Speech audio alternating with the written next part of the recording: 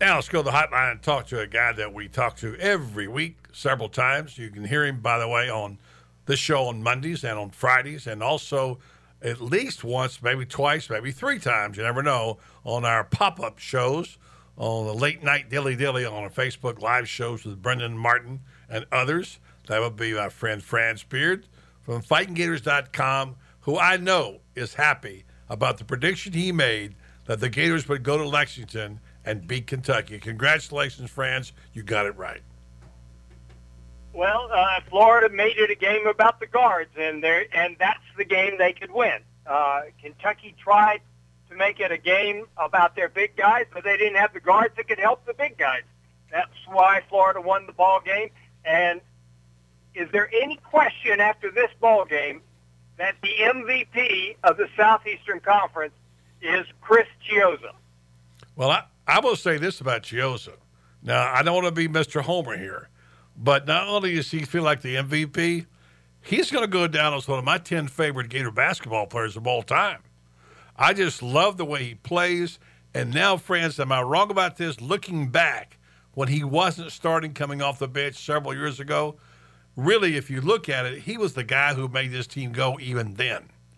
In addition to his ability to score the ball, take the ball to the hole, play tenacious defense, and make steals, he really was the heart and soul of this team. And he is the heart and soul, as he proved once again. This guy has had a lot of shining moments. This is a subtle one for him to get his first win at Kentucky. But, you know, you can pick one you want. You can take the shot at Madison Square Garden. You can take the steal at Missouri. Even the way he got the ball left with 2.5 seconds on Saturday night. This guy is something special, and yes, I think he is the MVP of the league. Well, you had to know with 2.5 seconds left, you just had to have a feeling that somehow or another he was going to be involved some way in that last play, and Kavarius Hayes gets a hand on the ball, and Chichi just takes it away from him and has the presence to shove the ball up the court before anyone can foul him, right, and in the game. I mean, that was as heads up as anything we'll ever see. Is not only does he get the ball in his hands for the steal, but he gets rid of it before anyone can foul him. I mean, wow. That is just, talk about basketball IQ that is off the charts. That is off the charts. Interesting interview with him. Jay Bellising did his walk the court thing, talking about his background. He played all sports. He was obviously he was a shortstop, and he was he also played football. I don't know if he's defensive back or not, but I know Steve Spurrier made a comment. He'd be a terrific DB with the anticipation. And they asked him, Billis asked him his favorite sport. He said he was best at baseball, at shortstop. So, my gosh, I think he's a gifted kid. I like his attitude. I like his heart. It's just, and you mentioned it, it's fun to watch Chris Chiozza play basketball. Oh, he makes the game enjoyable for everybody. I think his teammates rally around him because when he's out there, they're having fun too. And that's quite frankly, he ratchets up the intensity of every single player on the floor for the Gators. And when it gets crunch time, and that's when he really kicks it into another gear, he takes the team with him. And wow, we've seen some athletes over the years that could do that. Spurrier could do that back in the day. Wilbur Marshall could do that back in the day. Danny could do that back in the way. Tebow could do that back in the way. In basketball, Noah could do that because when Noah got really passionate about the game, everybody got better for the Gators. And this is a guy that has that same ability. He makes the game better for everybody. Well, what do you know? Gators got a call in Rupp Arena, and they're still complaining, and they'll be bitching about this for a long time up in Bluegrass country. Let me read you what John Clay said of the Lexington Herald Leader, who's a very, very solid writer. I will say that about him. But he says, first of all, yes, it did appear that Florida fouled UK's P.J. Washington, the next to last play of the game, when he was all but mugged by Florida's Keith Stone in the final seconds to get a no call. Everybody saw it, said Calipari. So the officials swallowed their whistle, much like they did at the end of UK's 74-73 win over Texas A&M. when Aggies coach Billy Kennedy thought his player got mugged on the final play of the game.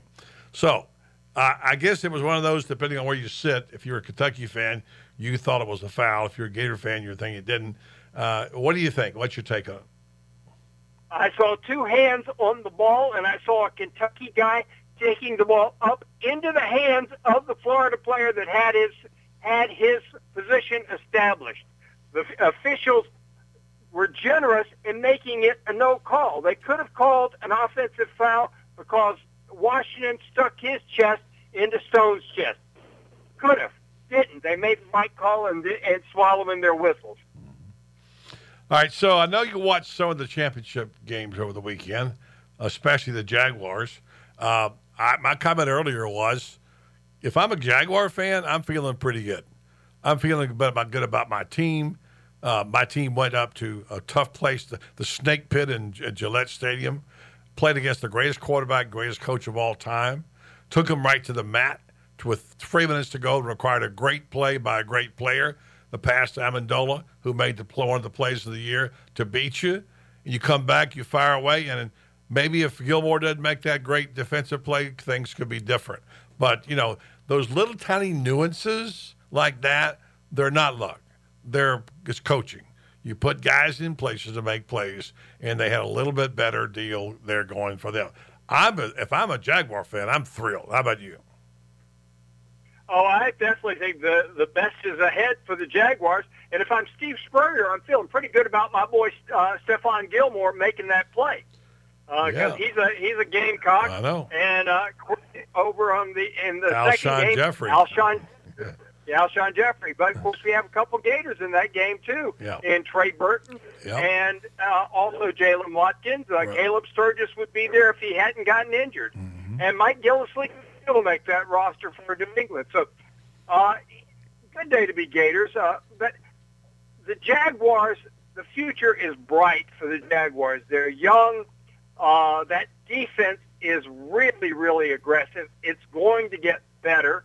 The pickup of Marcel Derrick, I think, was as big a pickup in the offseason as anybody made in all of the NFL this past year, because he's the guy that guy that can cover. He can take the center on head on and cover the gap on either side of the center.